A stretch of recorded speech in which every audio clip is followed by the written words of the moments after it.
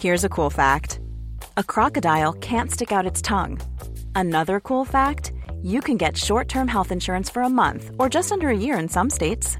United Healthcare short-term insurance plans are designed for people who are between jobs, coming off their parents' plan, or turning a side hustle into a full-time gig. Underwritten by Golden Rule Insurance Company, they offer flexible, budget-friendly coverage with access to a nationwide network of doctors and hospitals. Get more cool facts about United Healthcare short-term plans at uh1.com. As a person with a very deep voice, I'm hired all the time for advertising campaigns. But a deep voice doesn't sell B2B, and advertising on the wrong platform doesn't sell B2B either. That's why if you're a B2B marketer, you should use LinkedIn ads. LinkedIn has the targeting capabilities to help you reach the world's largest professional audience. That's right, over 70 million decision makers all in one place. All the big wigs, then medium wigs, also small wigs who are on the path to becoming big wigs. Okay, that's enough about wigs. LinkedIn ads allows you to focus on getting your B2B message to the right people. So, does that mean you should use ads on LinkedIn instead of hiring me, the man with the deepest voice in the world? Yes. Yes, it does. Get started today and see why LinkedIn is the place to be to be. We'll even give you a $100 credit on your next campaign. Go to linkedin.com/results to claim your credit. That's linkedin.com/results. Terms and conditions apply.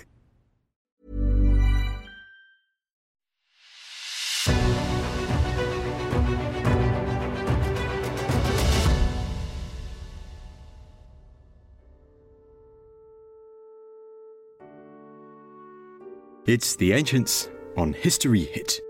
I'm Tristan Hughes, your host, and in today's podcast we'll be talking about the figure behind the day, Saint Valentine. Who was the real Saint Valentine?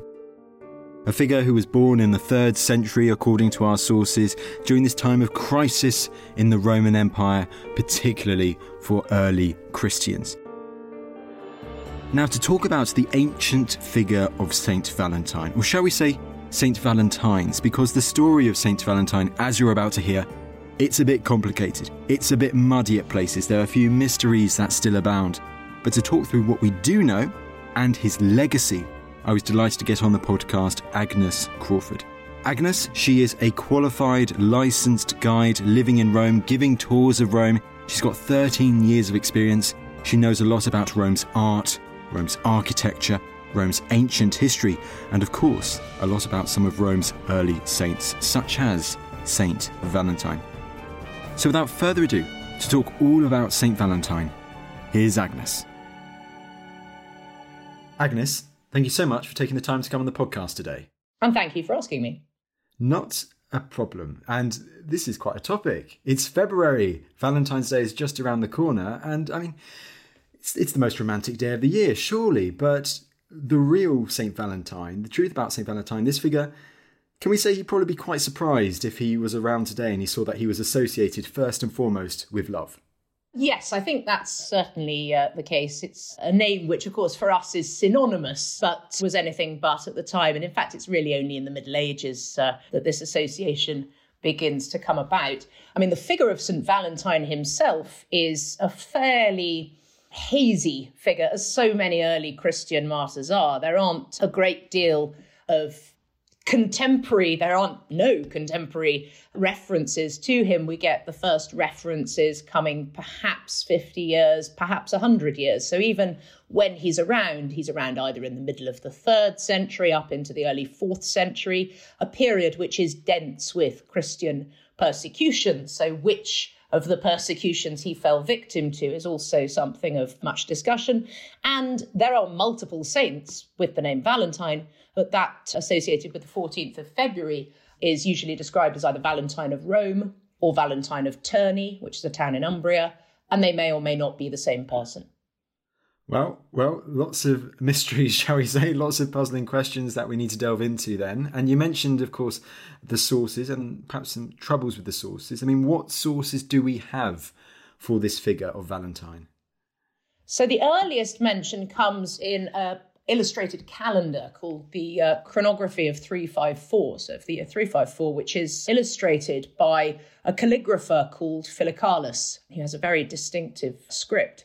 And this illustrated calendar tells us that Valentine was martyred during the reign of Gallienus, so here in the mid-3rd century, and that he was buried by a Christian woman called Sabinilla in land that she owned at the foot of the hill at what are called the Pareoli, so sort of northwest of the city centre, where in fact the catacomb complex that bears the name of St. Valentine is to be found. But I mean, if that's the earlier source, but I'm guessing there are more sources which follow, does it start getting a bit problematic, shall we say, as time goes on? Absolutely. The chronography is fairly succinct in its reference. Subsequently, there is a source which in its very name is already sort of slightly problematic. It's called the Martyrology of Jerome.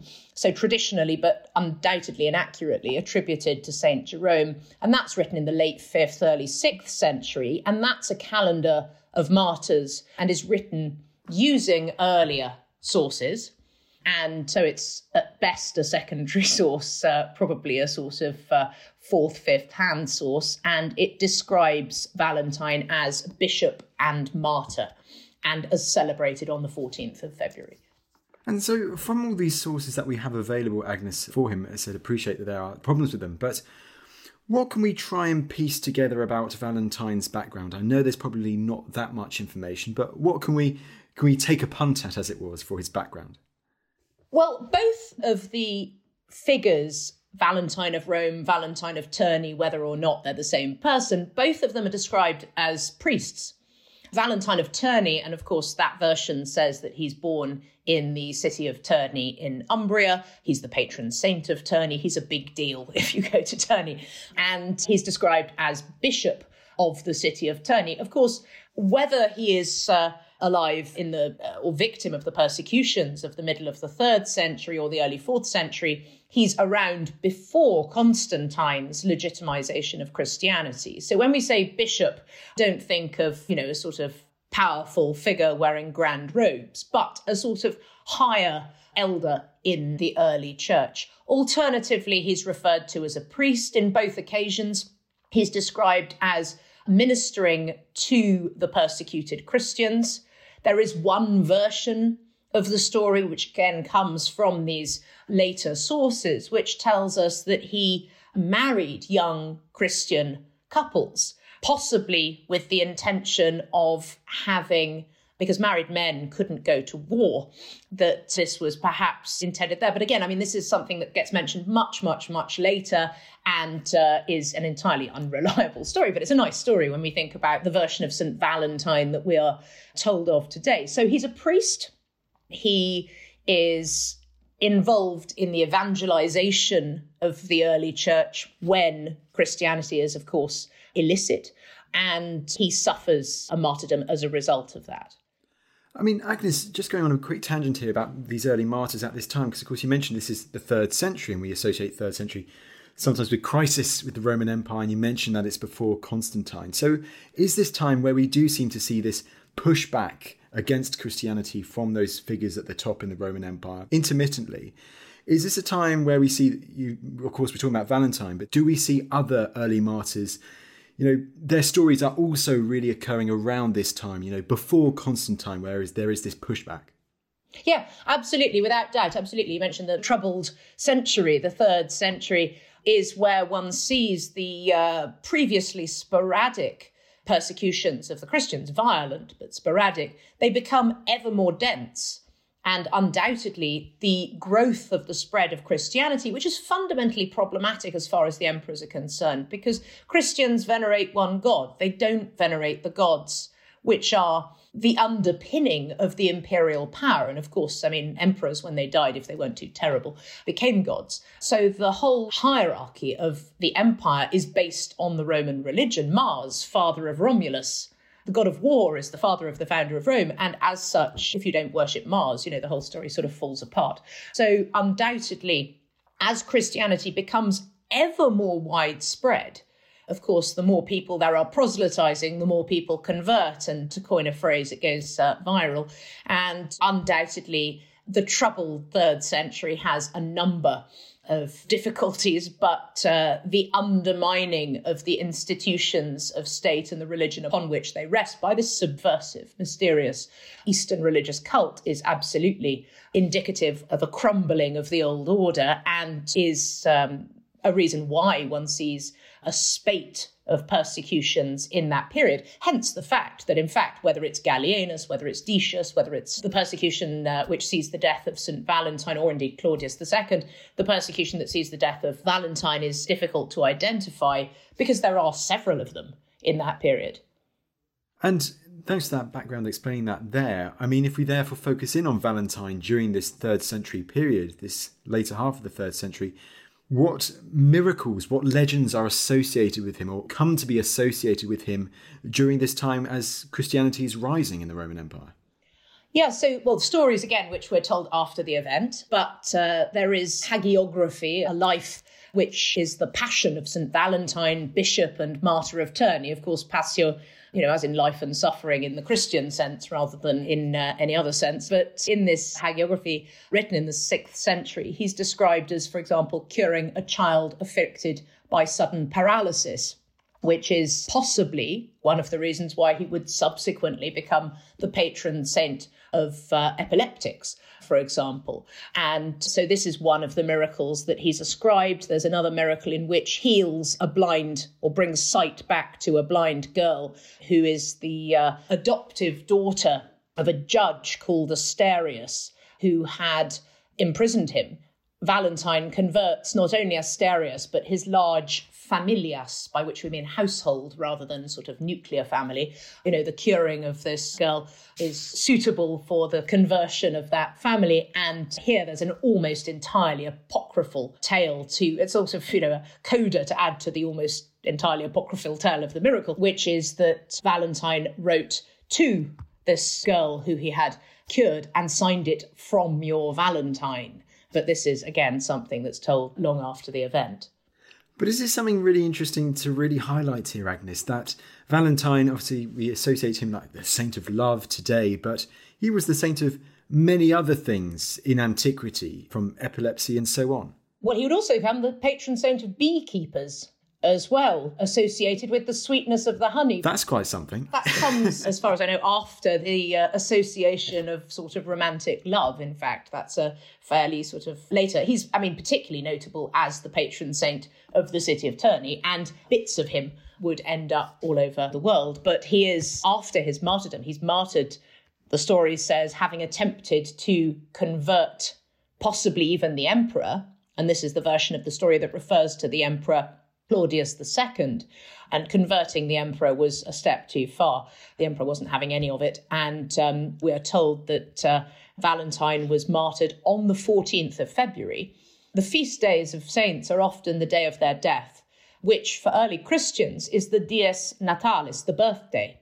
So the day of their earthly death is the beginning of their heavenly life. So the dies natalis, the birthday, is in fact the death day, and he is martyred on the Via Flaminia outside the city limits. He is beaten and then beheaded, a very violent death of the sort that most martyrs probably met.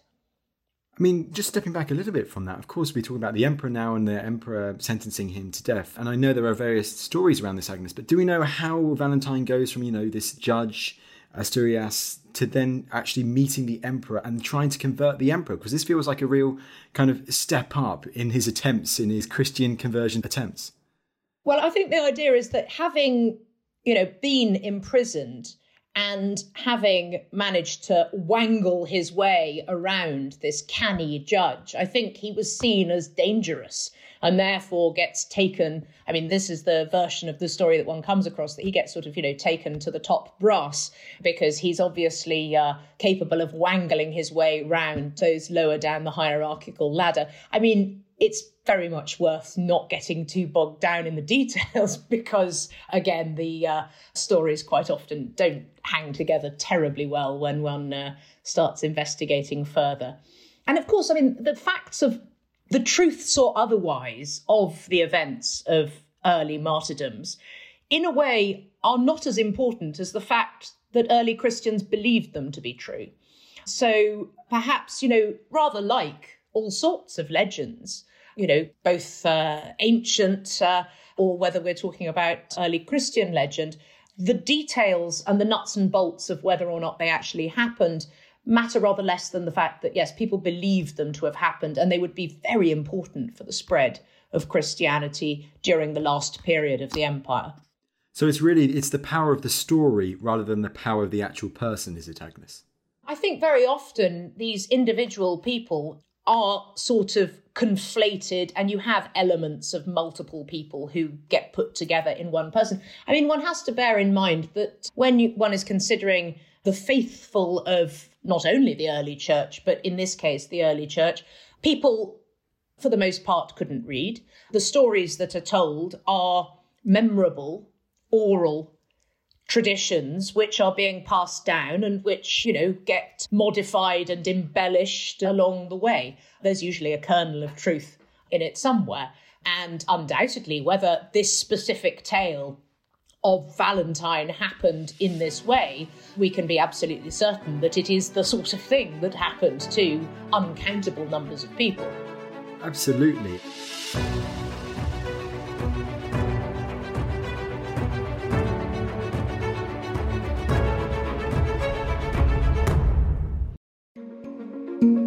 As you listen to this, me and Team History Hit are on our way down to the Weddell Sea, joining the expedition mounted by the Falklands Maritime Heritage Trust to the place where we believe the Endurance lies on the seafloor.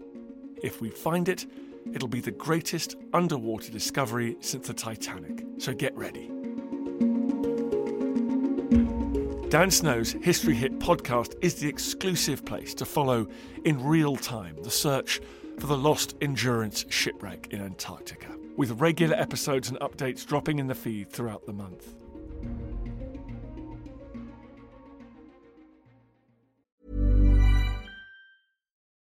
Join us today during the Jeep Celebration event. Right now, get 20% below MSRP for an average of $15,178 under MSRP on the purchase of a 2023 Jeep Grand Cherokee Overland 4xE or Summit 4xE. Not compatible with lease offers or with any other consumer incentive offers. $15,178 average based on 20% below average MSRP from all 2023 Grand Cherokee Overland 4xE and Summit 4xE models in dealer stock. Residency restrictions apply. Take retail delivery from dealer stock by 4/1. Jeep is a registered trademark. Hi, I'm Eleanor Yanaga. And I'm Matt Lewis. And all this month on Gone Medieval, we're delving deep into the pivotal moment that shaped the destiny of England, the Battle of Hastings. 3 men struggle for supremacy. The Saxon king, Harold Godwinson, The Viking warlord, Harold Hardrada, and the ambitious Norman Duke, William the Conqueror. So join me, Eleanor Yanaga, and me, Matt Lewis, for Gone Medieval from History Hit. Listen and follow on Apple, Spotify, or wherever you get your podcasts.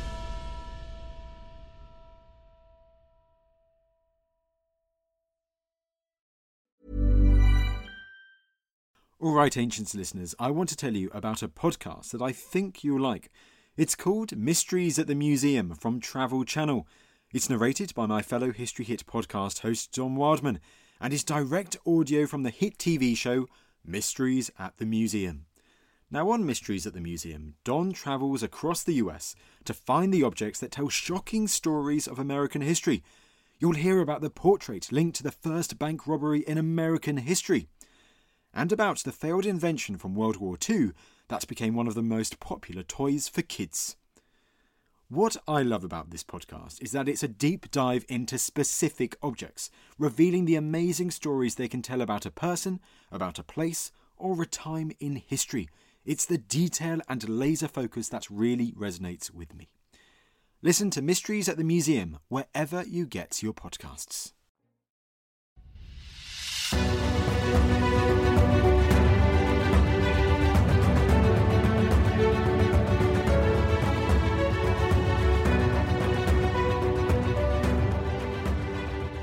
If we go back to the importance of it, the legacy of it, as you mentioned, the power of this whole story, whether it's a conflation of several different figures or not, we see in antiquity, several figures whose their body becomes even more important following their death.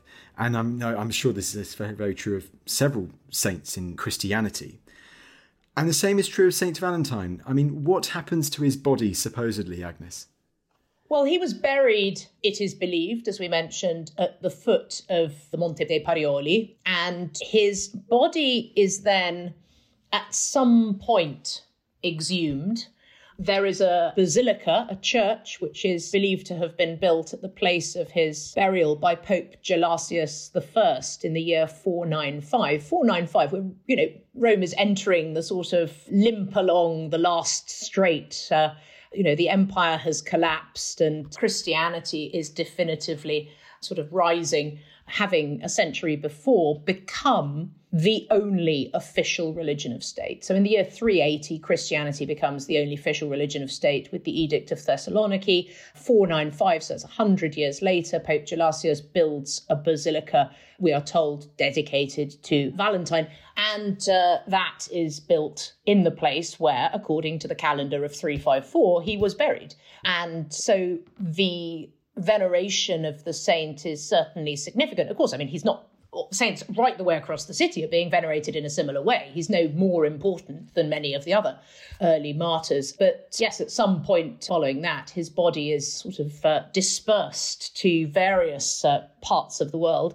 His skull is to be found in Rome at Santa Maria in Cosmedin, a church which dates back to the 8th century and which is mostly famous for the Mouth of Truth, which is in the entrance portico, which is that great big carved face, an ancient drain cover, which features in the movie Roman Holiday. Well, inside the church on the left-hand side, the second chapel on the left, is the skull of St. Valentine with a crown of flowers.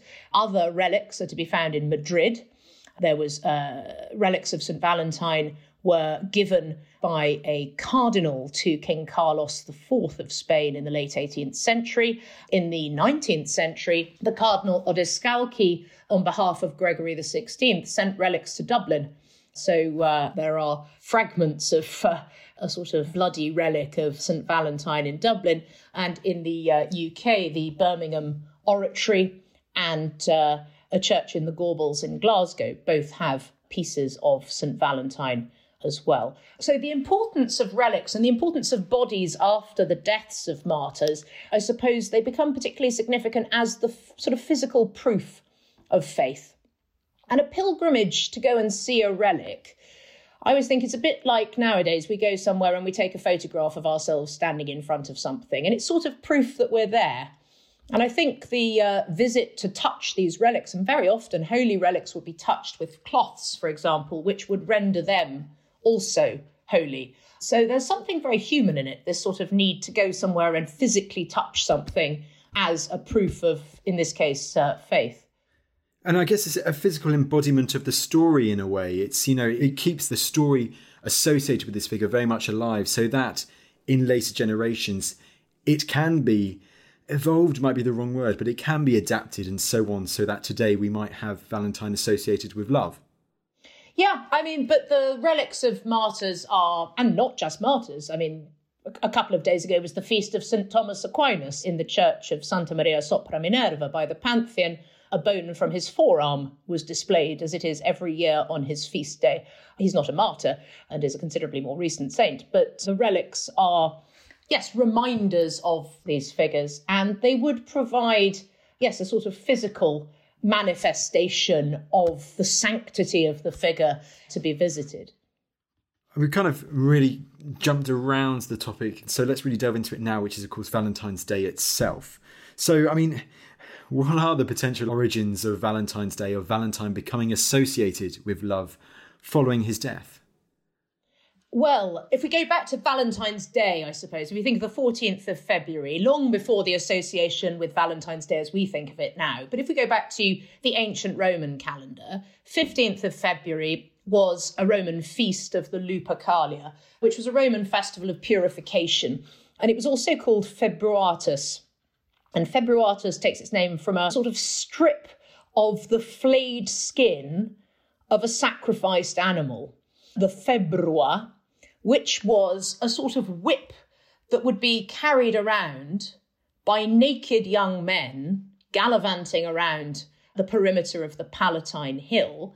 And the feast of the februa was associated with purification, It's the root of the word fever. So there's a sort of an idea of general feverishness to the whole thing. And the idea, I suppose, of fevers themselves as, processes of purification. And the month February, of course, takes its name from that. And it was, yes, particularly associated with the Lupercal. Now, the Lupercal was a cave under the Palatine Hill where, in legend, Romulus and Remus washed up and was suckled by the Lupa. So that's where it takes its name from, and that's the she-wolf, the symbol of the city of Rome. So it's rooted also in the story of Rome's origins and the birth of the city of Rome. And there is associated a fertility rite as well. As these naked young men were gallivanting around, waving up bits of furry skin of sacrificed animals, women would throw themselves in front of these men, according to Plutarch, who's writing the sort of high imperial period, late 1st, early 2nd century. And he says that, women would get in their way and present their hands to be struck, he says, like children at school. Naughty children at school, I suppose. And the belief was that those who were pregnant would deliver well, and that those who weren't would become pregnant if they were touched by these sort of strips of animal skin. So it's a very, very ancient tradition. I mean, Plutarch talks about it, round about the year 100. He's talking about something that's like way ancient for him. It's rooted in archaic legend. And this feast of the Lupercalia, with its, ever so slightly febrile activities, was seen, as many of these festivals were, as being a little, out of control, perhaps. And in fact, it's the Pope who is believed to have built the first Basilica of St. Valentine, Pope Gelasius, who definitively abolished the Lupercalia. Now, that's a very interesting fact, because this is over a century after Christianity became the only religion of state. So 100 years after Christianity is the only religion of state, the archaic pagan festival of the Lupercalia is still taking place. It needs to be abolished. I mean, it's a real reminder of how there is this real grey area. It's not like everybody woke up one day and was suddenly Christian. So there's this very grey area of transformation from one tradition into the next. So the Feast of the Lupercalia is abolished. The idea that it is replaced with the celebration of St. Valentine is considerably less than clear. There is also a theory that it's replaced with the purification of the Virgin, which is the Feast of Candlemas, and the celebration undoubtedly of these saints' days. I think it's difficult to sort of say that there is a direct, and it's oversimplistic to say that there's a direct translation from one celebration to the next. However, we know that Pope Gelasius, who abolishes the Lupercalia, is believed to have built the first Basilica of St. Valentine, so that there was some celebration of that feast day, quite possibly. But yes, I think it's a mistake to try and look for exact equivalency. But that's so interesting what you mentioned there, Agnes. So there was this monumental building constructed at the same time as, let's say, this festival was introduced for St. Valentine, which perhaps, shall we say, was the centre of this saint's remembrance, worship, shall we say? Yeah, undoubtedly. As I say, though, it is one of umpteen similar churches in Rome being constructed in the same period. So, yeah, and it was much smaller than many of the other churches, which had already been constructed. So, I mean, the early martyrs had been, my namesake, for example, St. Agnes, a basilica dedicated to her was built on the Via Nomentana during the reign of the Emperor Constantine. That's, 170 years earlier. So it's, I would say, more coincidental than a direct connection. Going back to the idea of the sort of association with romantic love and the Feast of Valentine, that comes much later and, in fact, has an English connection because it's usually thought, the first identifiable mention of St. Valentine's Day in that sort of context comes in Geoffrey Chaucer's Parliament of Fowls, or Parliament of Birds, which is written to honour the engagement of Richard II of England and Anne of Bohemia, whose alliance, they were 15, their alliance was undoubtedly a political rather than a romantic one, but Chaucer gives it a sort of romantic spin. And he talks of the Parliament of Fowls, the Parliament of Birds, meeting together for every bird to choose his match. And he says, for this was on St. Valentine's Day. So that's really the first mention that we have. So that's in the late 14th century. We're over 1,000 years after the lifetime of St. Valentine. So that's so interesting, Agnes. So perhaps like we have Shakespeare to thank largely for Et tu, Brute and that association with Caesar's assassination on the Ides of March, Valentine's Day and the association with love, we have largely, can we say, to thank to Chaucer writing several centuries later. Absolutely, absolutely. And I mean, in regards to that, is that also where you get these future stories? You mentioned that one earlier, which I'd like to bring back, which is, the From Your Valentine story. Does that therefore emerge in the wake of this association with love being established? Yes, exactly. So these are stories and embellishments which undoubtedly over the course of the centuries are added in as a sort of expansion, I suppose, of this idea. And of course, I mean, when Chaucer is writing, he's associating it with that medieval idea of courtly love, of chivalry, which is an idea which is fundamentally of that period and not a concept, let's say, which existed during the early Christian period. And I guess one other question before we really start wrapping up, Agnes, is I guess we're looking at the legacy of Valentine to this day. Of course, you were talking from Rome today. We've also mentioned Terni. I mean, how prominent a saint is Valentine in, let's say, Rome and Terni today? In Terni, he's a big deal. In Rome, I wonder if you were to stop 10 Romans on the street and ask them where the skull of St. Valentine is, if they would necessarily know. I doubt it. And in fact, curiously, Valentine's Day, during the sort of general globalization of events, but Valentine's Day has become more significant in Italy in recent years. It's fundamentally, I think, something that one associates as being celebrated, particularly in the Anglophone world, really. So I think Valentine of Rome may have died in Rome, but his, sort of trinkets and Valentine's cards and things like that have come by way of the English-speaking world.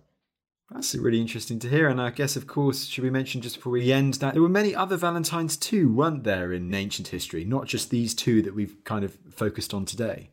Absolutely. So Valentine is a very common name in late antiquity. It's a very good name. Valens, meaning strong or powerful. So Valentinus is a name which is common in late antiquity, which is the period in which one sees, as we mentioned, the proliferation of both Christianity and of persecutions. And there are multiple saints with the name. I think there are 11 officially listed in the sort of calendar of the Catholic Church, and that doesn't include those who have variations on the name. So yes, there are multiple. There's, for example, one who travelled into Bavaria and was a hermit for a period in Germany, who is nothing to do with Terni or Rome, as far as we're aware. Well, there you go. And I think there's a Roman emperor or two called Valentinus as well, isn't there? So as you said, it was a popular name at that time. Absolutely. Valens, Valentinus, variations thereof. So many. I mean, Agnes, this has been a great chat. Last but certainly not least, talk to us a bit about your work in Rome, exploring Rome, understanding Rome. Absolutely. So I've lived in Rome for 22 years, and for the last 21 years, I've led tours in the city. I studied architectural history at Edinburgh University, and there's a lot of architecture and a lot of history. Great university, absolutely, 100%. There's a lot of stuff to look at. So yeah, I have a small business, understandingrome.com, and I'm found on Instagram and Twitter and all the usual places. And I show people whatever they'd like to see. So personalised private tours of Roman environs. No job too big or too small, as they say. That's what we want to hear. Well, Agnes, this has been awesome. Thank you so much for taking the time to come on the podcast today. Thank you very much for having me. Well, there you go. There was our interview with Agnes Crawford, all about the real Saint Valentine. It was a fascinating topic, wasn't it? And it's so interesting how his legacy, his close association with love, with romance, only really emerged because of a writer writing hundreds of years later during the medieval period. So all we can say is thank you, Chaucer. It's a fascinating topic and I hope you enjoyed. Now, last but certainly not least, if you want even more Ancients content, including the weekly newsletter, which I am now writing excerpts for every week, and give little hints about what's coming next? Well, you can subscribe to our newsletter via the link in the description below. Of course, my book is recently out. I'm still going to plug it a little longer. If you're interested in what follows Alexander the Great's death and the great chaos that erupts in his empire, this ancient Game of Thrones meets Lord of the Rings, except it's non-fiction. That's right, it's non-fiction. Then we'll also put a link to that in the description below too. Finally, if you do love the show, please do leave us a lovely rating on Spotify or Apple Podcasts, wherever you get your podcast from. It's really appreciated and it helps us spread the ancients' love even further and further. And with that, I will see you in the next episode.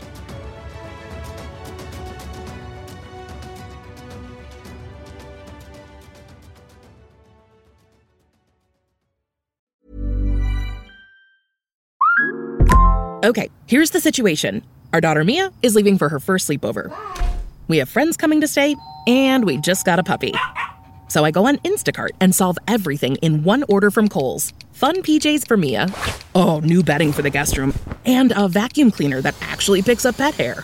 All delivered in as fast as 30 minutes. With Kohl's on Instacart, there's no such we can't fix. Visit instacart.com to get free delivery on your first 3 orders. Offer valid for a limited time. $10 minimum order. Additional terms apply.